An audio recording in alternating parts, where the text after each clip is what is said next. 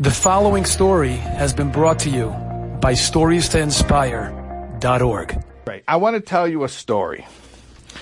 The story is about a guy who I actually just saw him recently, not too far from here.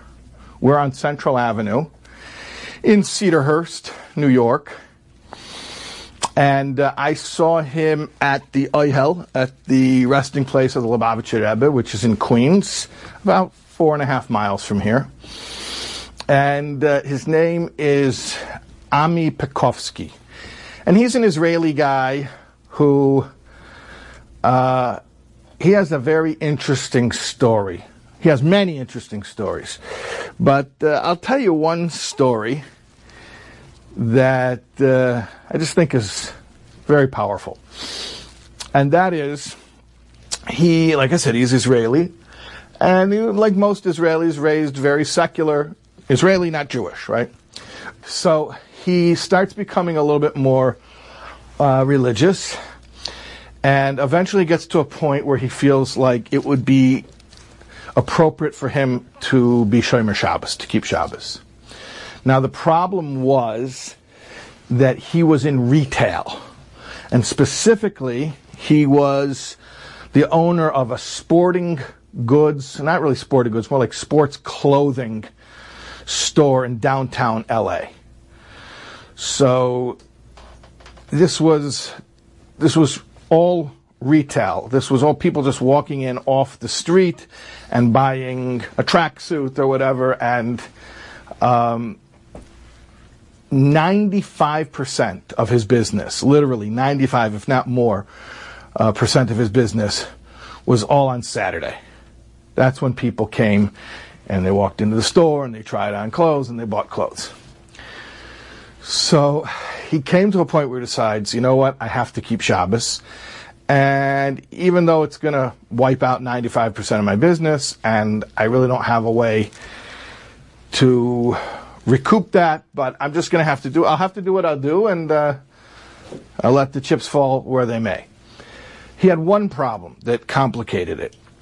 And that was that he didn't own the building. It was the building where he had the sports clothing store in downtown LA was an entire city block. It was massive. It was an entire city block.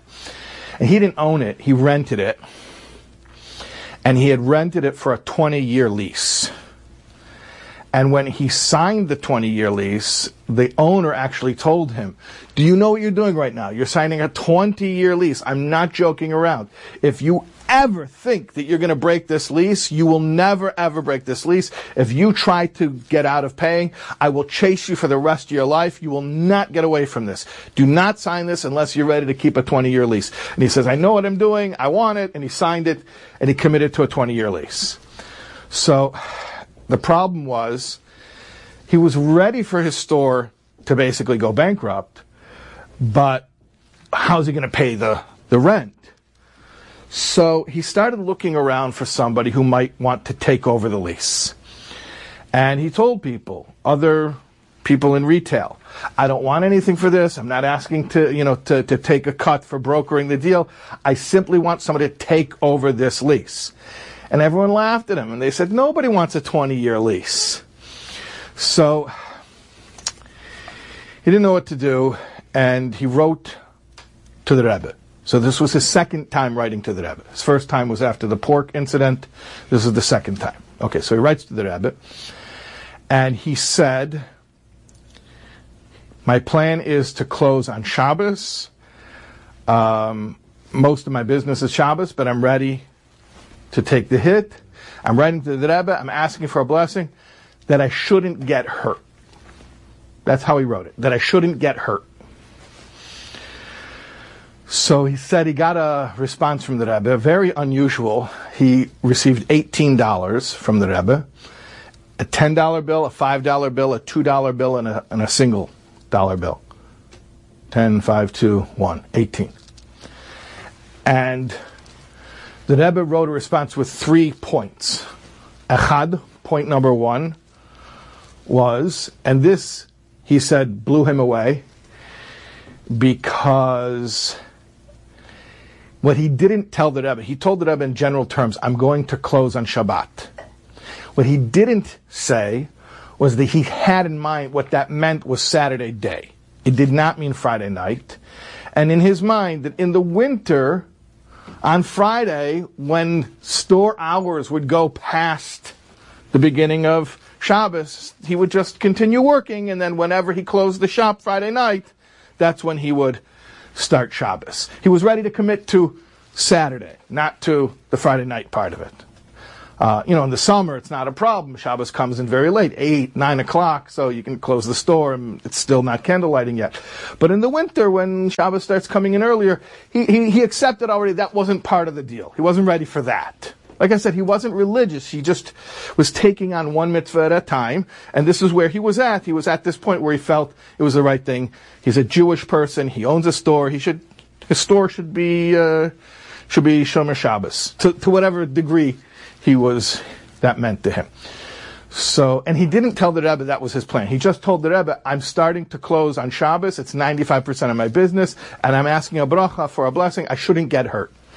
So I told you there was 3 points. First point was, point number 1, matchil kodem shkiat hachama.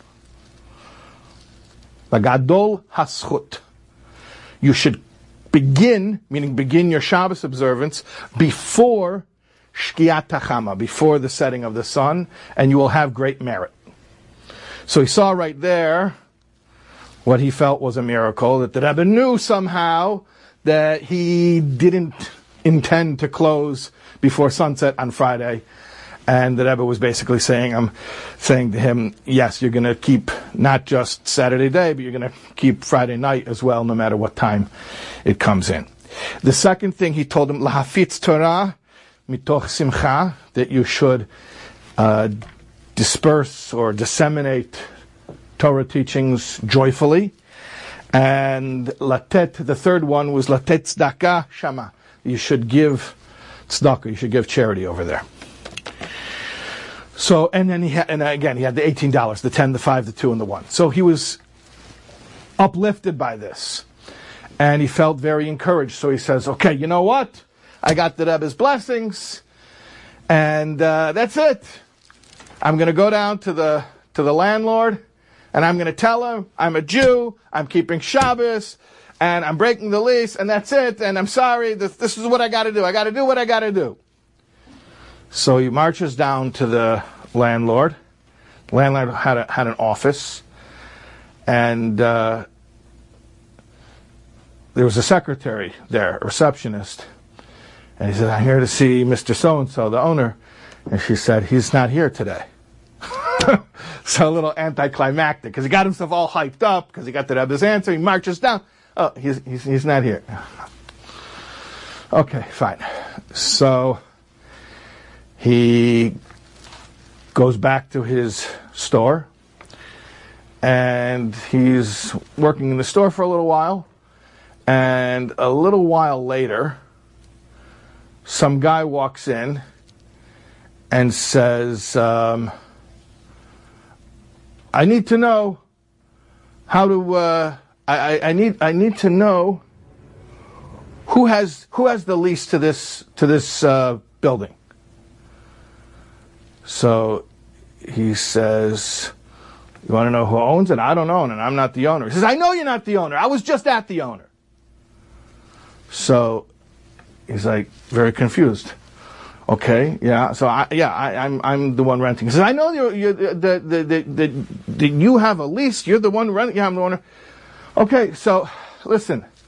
I just tried to buy this building from the owner, and he tells me you're holding on to the lease, and you got a 20-year lease, and he says he can't sell it to me because of you. So tell me what you want to break this lease. So Ami was totally blown away. Here he was trying to find somebody who would take over the lease. Then he was ready to go march down and tell the guy, whatever happens, happens. Now all of a sudden, this guy's chasing me, he's begging from him, tell me what you want, tell me what you want. What are your terms that you should break the lease so that I can buy the building from the owner?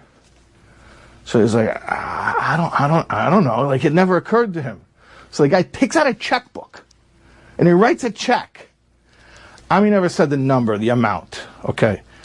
What he said was, the guy wrote a check. He shows it to me and he's like, will this be enough for you to get up and get out of here and allow me to buy this building? And he said, sure. I don't know the number, but he said that the amount of the check, just the amount of that check, was enough to buy a home and to start a factory.